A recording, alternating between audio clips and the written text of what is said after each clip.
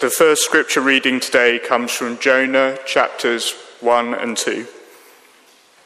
Jonah chapters 1 and 2. The word of the Lord came to Jonah, son of Amittai. Go to the great city of Nineveh and preach against it, because its wickedness has come up before me. But Jonah ran away from the Lord and headed for Tarshish. He went down to Joppa, where he found a ship bound for that port. After paying the fare, he went abroad and sailed for Tarshish to flee from the Lord. Then the Lord sent a great wind on the sea, and such a violent storm arose that the ship threatened to break up. All the sailors were afraid, and each cried out to his own God, and they threw the cargo into the sea to lighten the ship. But Jonah had gone below deck, where he lay down and fell into a deep sleep. The captain went to him and said, "How can you sleep? Get up and call on your God. Maybe he will take notice of us, so that we will not perish." Then the sailors said to each other, "Come, let us cast lots to find out who is responsible for this calamity." They cast lots, and the lot fell on Jonah. So they asked him, "Tell us, who is responsible for making all this trouble for us? What kind of work do you do? Where do you come from? What is your country? From what people are you?" He answered, "I am a Hebrew, and I worship the Lord, the God of heaven, who made the sea and the dry land." This terrified them, and they asked, "What have you done?" They knew he was running away from the Lord, because he had already told them so. The sea was getting rougher and rougher, so they asked him, "What shall we do to you to make the sea calm down for us?" "Pick me up and throw me into the sea," he replied, "and it will become calm. I know that it is my fault that this great storm has come upon you." Instead, the men did their best to row back to land, but they could not, for the sea grew even wilder than before. Then they cried out to the Lord, "Please, Lord, do not let us die for taking this man's life. Do not hold us accountable for killing an innocent man, for you, Lord, have done as you pleased." Then they took Jonah and threw him overboard, and the raging sea grew calm. At this the men greatly feared the Lord, and they offered a sacrifice to the Lord and made vows to him. Now the Lord provided a huge fish to swallow Jonah, and Jonah was in the belly of the fish 3 days and 3 nights. From inside the fish, Jonah prayed to the Lord his God. He said, "In my distress, I called to the Lord, and he answered me. From deep in the realm of the dead, I called for help, and you listened to my cry. You hurled me into the depths, into the very heart of the seas, and the currents swirled around me. All your waves and breakers swept over me. I said, I have been banished from your sight, yet I will look again toward your holy temple. The engulfing waters threatened me. The deeps surrounded me. Seaweed was wrapped around my head. To the roots of the mountains I sank down. The earth beneath me barred me in forever. But you, Lord my God, brought my life up from the pit. When my life was ebbing away, I remembered you, Lord, and my prayer rose to you, to your holy temple. Those who cling to worthless idols turn away from God's love for them. But I, with shouts of grateful praise, will sacrifice to you. What I have vowed, I will make good. I will say, salvation comes from the Lord. And the Lord commanded the fish, and it vomited Jonah onto dry land. This is the word of the Lord. Second reading also comes from the prophecy of Jonah.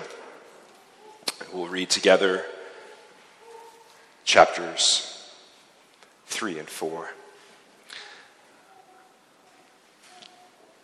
Let's continue to hear God's word. Then the word of the Lord came to Jonah a second time. Go to the great city of Nineveh and proclaim to it the message I give you. Jonah obeyed the word of the Lord and went to Nineveh.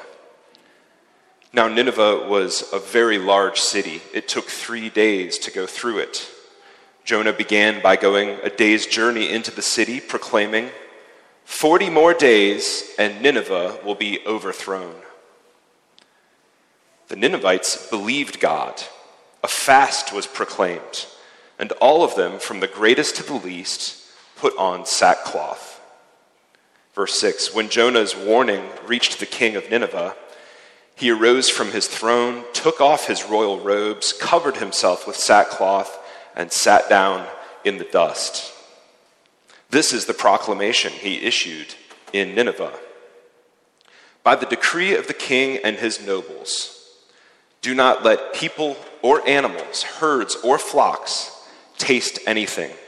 Do not let them eat or drink, but let people and animals be covered with sackcloth. Let everyone call urgently on God. Let them give up their evil ways and their violence. Who knows? God may yet relent and with compassion turn from his fierce anger so that we will not perish.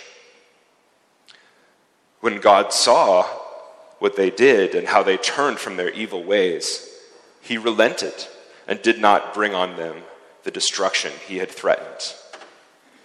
Verse 1 of chapter 4. But to Jonah, this seemed very wrong, and he became angry.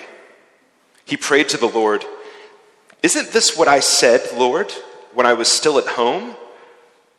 That is why I tried to forestall by fleeing to Tarshish. I knew that you are a gracious and compassionate God, slow to anger and abounding in love, a God who relents from sending calamity. Now, Lord, take away my life, for it is better for me to die than to live." But the Lord replied, "Is it right for you to be angry?" Jonah had gone out and sat at a place east of the city. There he made himself a shelter, sat in its shade, and waited to see what would happen to the city. Then the Lord God provided a leafy plant and made it grow up over Jonah to give shade for his head, to ease his discomfort. And Jonah was very happy about the plant. But at dawn the next day, God provided a worm, which chewed the plant so that it withered. When the sun rose, God provided a scorching east wind, and the sun blazed on Jonah's head so that he grew faint. He wanted to die and said, "It would be better for me to die than to live." Verse 9, but God said to Jonah, "Is it right for you to be angry about the plant?" "It is," he said, "and I'm so angry, I wish I were dead." But the Lord said, "You have been concerned about this plant, though you did not tend it or make it grow. It sprang up overnight and died overnight. And should I not have concern for the great city of Nineveh, in which there are more than 120,000 people who cannot tell their right hand from their left, and also many animals?" This is the word of the Lord. Thanks be to God.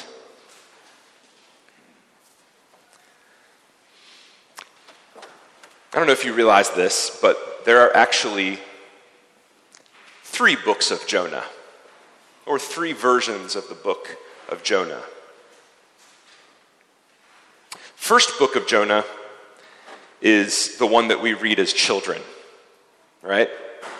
It's the cartoon version of this story. Maybe your Sunday school teacher put flannel board figures up and big whales swallowing renegade prophets. Maybe you saw the VeggieTales version of Jonah. In this first version of the book, for children, God tells Jonah to do something. Jonah does the opposite thing. God sends a whale. The whale swallows Jonah.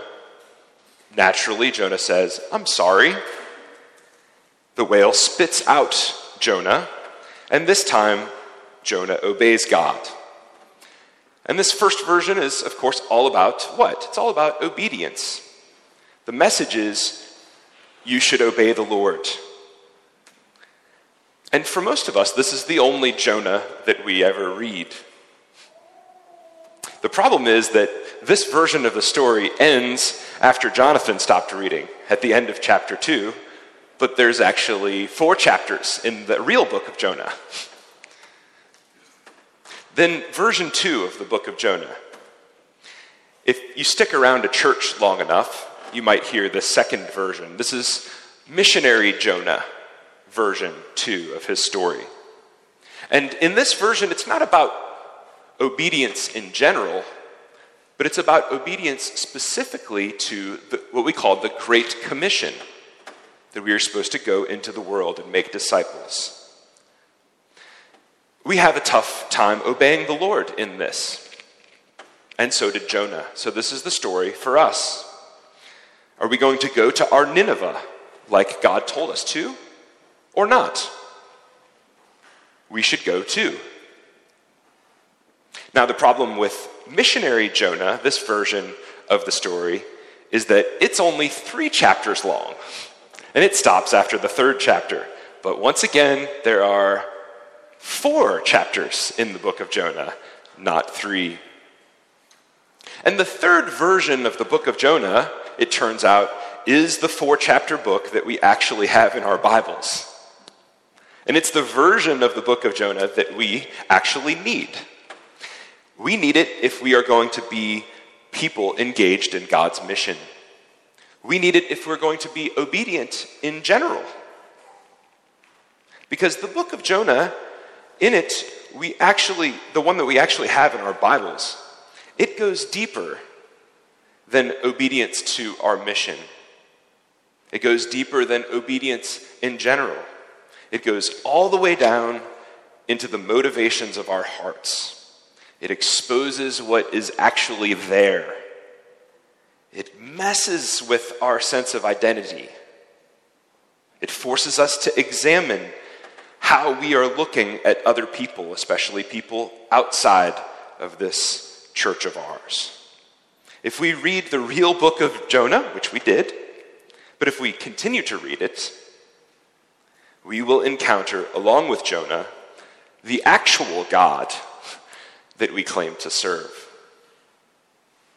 Now, since we're going to study the actual book of Jonah, and we'll take the next 8 weeks after this with a little pausa in the middle there, since we're going to spend 8 more weeks with this, let's get to know the book a little bit. Let me give you, as an introduction, the top 10 things that you probably did not know about the real book of Jonah. Things that, after all, really do make it a whale of a tale. So let's start at 10 and count ourselves down, shall we? What are the 10 things that you maybe didn't know about Jonah, but are really going to help to know? Number 10, the story of Jonah actually makes a really bad kid's story. This might be one of the top 5 Bible stories that you teach kids, right? If you're going to have 5 days of vacation Bible school, you're like, well, what story should we use? Somebody's going to nominate Jonah, right? It's easy to tell, full of action, clear point to it. But this is not a kid's story. I've read it to my kids, but it's not a children's story. Kid versions of this story usually make it safer for us to read. You take out, for example, all of those parts where Jonah yells at God, because that's a really bad example of how to follow our Lord. But even when you take those unsafe parts out, you've still got a bunch of weird stuff happening in this book. A guy, after all, right away gets thrown into a raging sea in the middle of a storm. He then gets swallowed by a sea monster. Sorry, a little violent. He gets stuck in the sea monster's belly. He is then vomited out. He then goes and he preaches to Nineveh wrath and judgment, not love and mercy. Why would you want to teach this story to your children? Do you like to give your children nightmares? I mean, this is a little bit weird if you think of it as a kid's story. It's not a kid's story. Number 9, it definitely could have happened in real life. Let me ask you this. If you read this and you're like, how could this be? Did this really happen? Let me ask you, what's harder? What's more difficult? For God to create the world out of absolutely nothing just by speaking? Or for God to use a fish to save a guy? What's harder? For God to raise Jesus from the dead and give him immortality? Or to make a storm become calm? Right? If you believe in God, then you already believe that the impossible is not impossible for our God. It doesn't make any sense to say then, come on, can we really believe that this Jonah story could have happened? It definitely could have happened. Number 8, it might be a made-up story, and that's okay. Now, some Bible-believing scholars think that Jonah reads like our history books in the Bible, that we're meant to read it like history.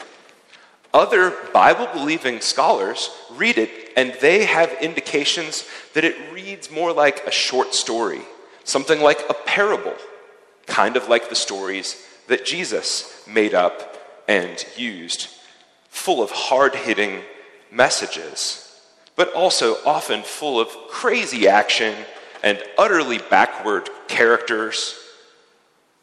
I'm almost convinced that this little book in our Bibles is what you might call a comic satire, right? That it was written as a politically charged piece of subversive art, and it was meant to stun and to convict its audience, even while it makes them laugh at the same time. To make everybody that reads it say, it's funny because it's true, right? Jonah, after all, is not grouped with the historical books of the Old Testament scriptures, but rather with the prophets. And the prophetic writings are all literary art. They are poetry. And so I think it could be the case that this little book of Jonah is a literary prophetic book. Instead of being poetry, it's a piece, perhaps, of short story, of parable fiction. Now, here's the thing. As long as you believe that it could be historically true, because God can do anything, then it does not make you less of a Bible believer and a real Christian if you end up thinking, maybe this story isn't history so much as parable, as art.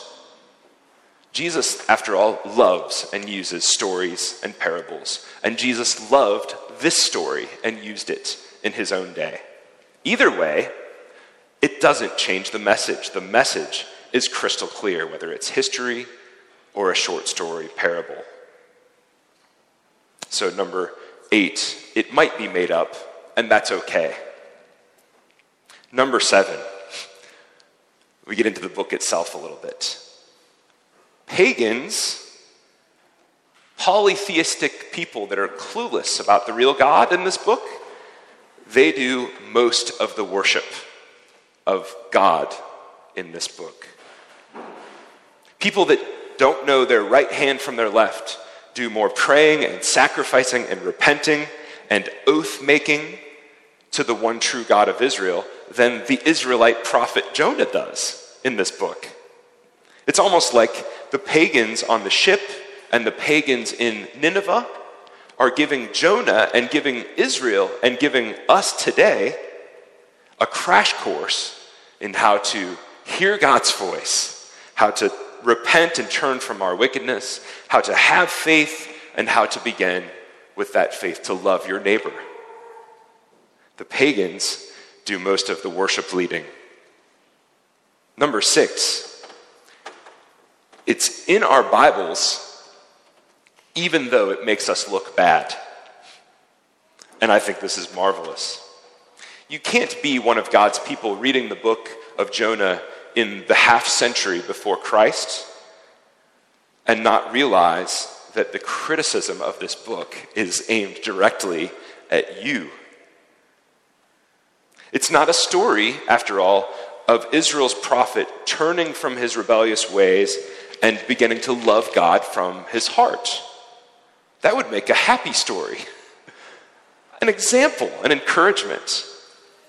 But rather, this story ends with Jonah still furious at God, and with God really disappointed in the pathetic heart of his prophet Jonah. And yet, it's in the Hebrew Bible. They knew it was the word of the Lord. They knew that God had breathed this story out and was using it to teach and rebuke and correct and train them in his own justice and mercy.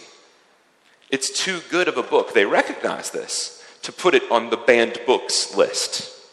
It's too true, and it's too relevant, and it's too potentially transformative. And it addresses us today. And it's going to hurt. But it's going to hurt just like it did for the Hebrew people. It's going to hurt in order to heal.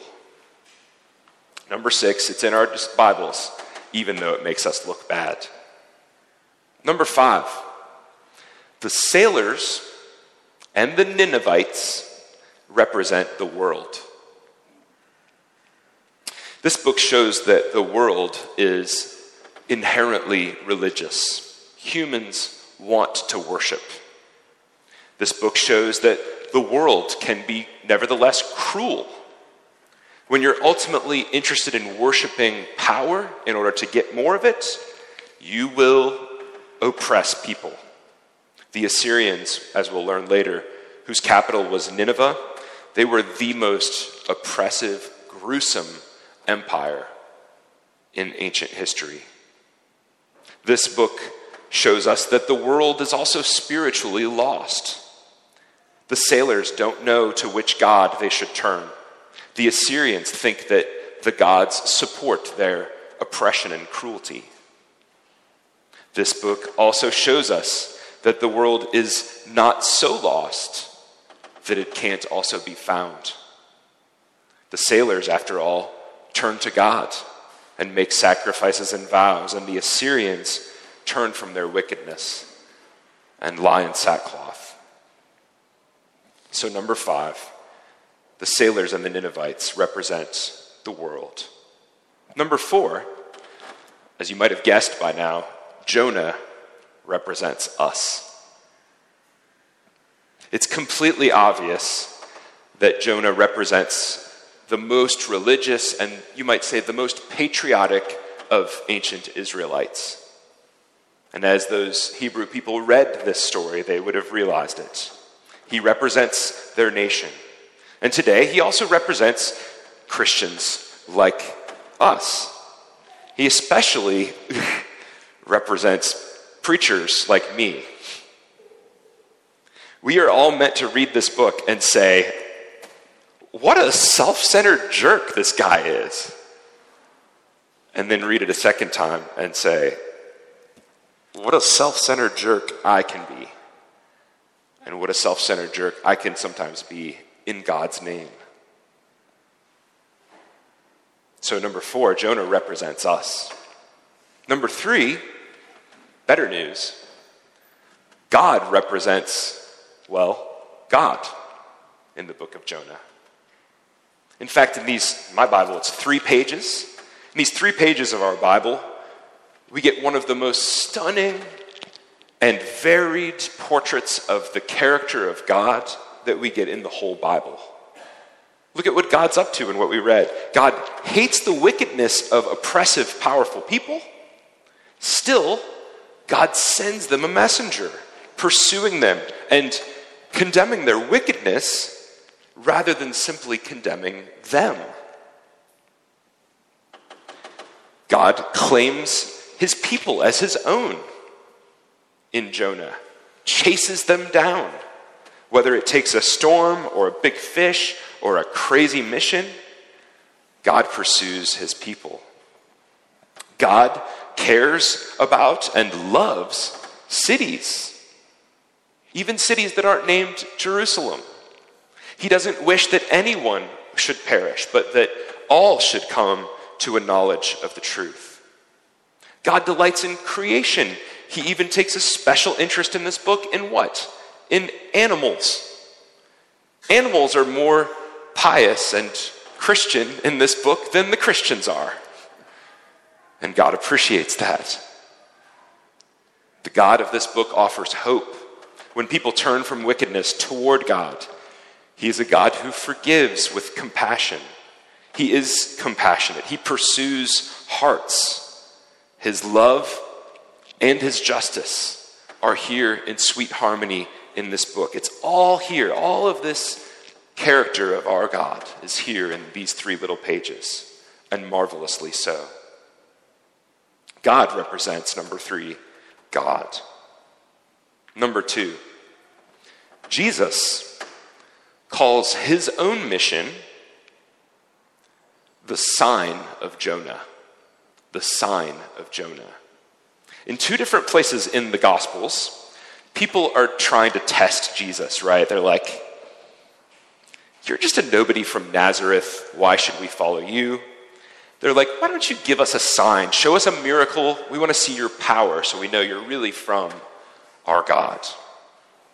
And he says, nah, I'm not going to give you any sign except this one. I will give you the sign of Jonah, he says. And at the most basic level, the sign of Jonah, Jesus says, is this.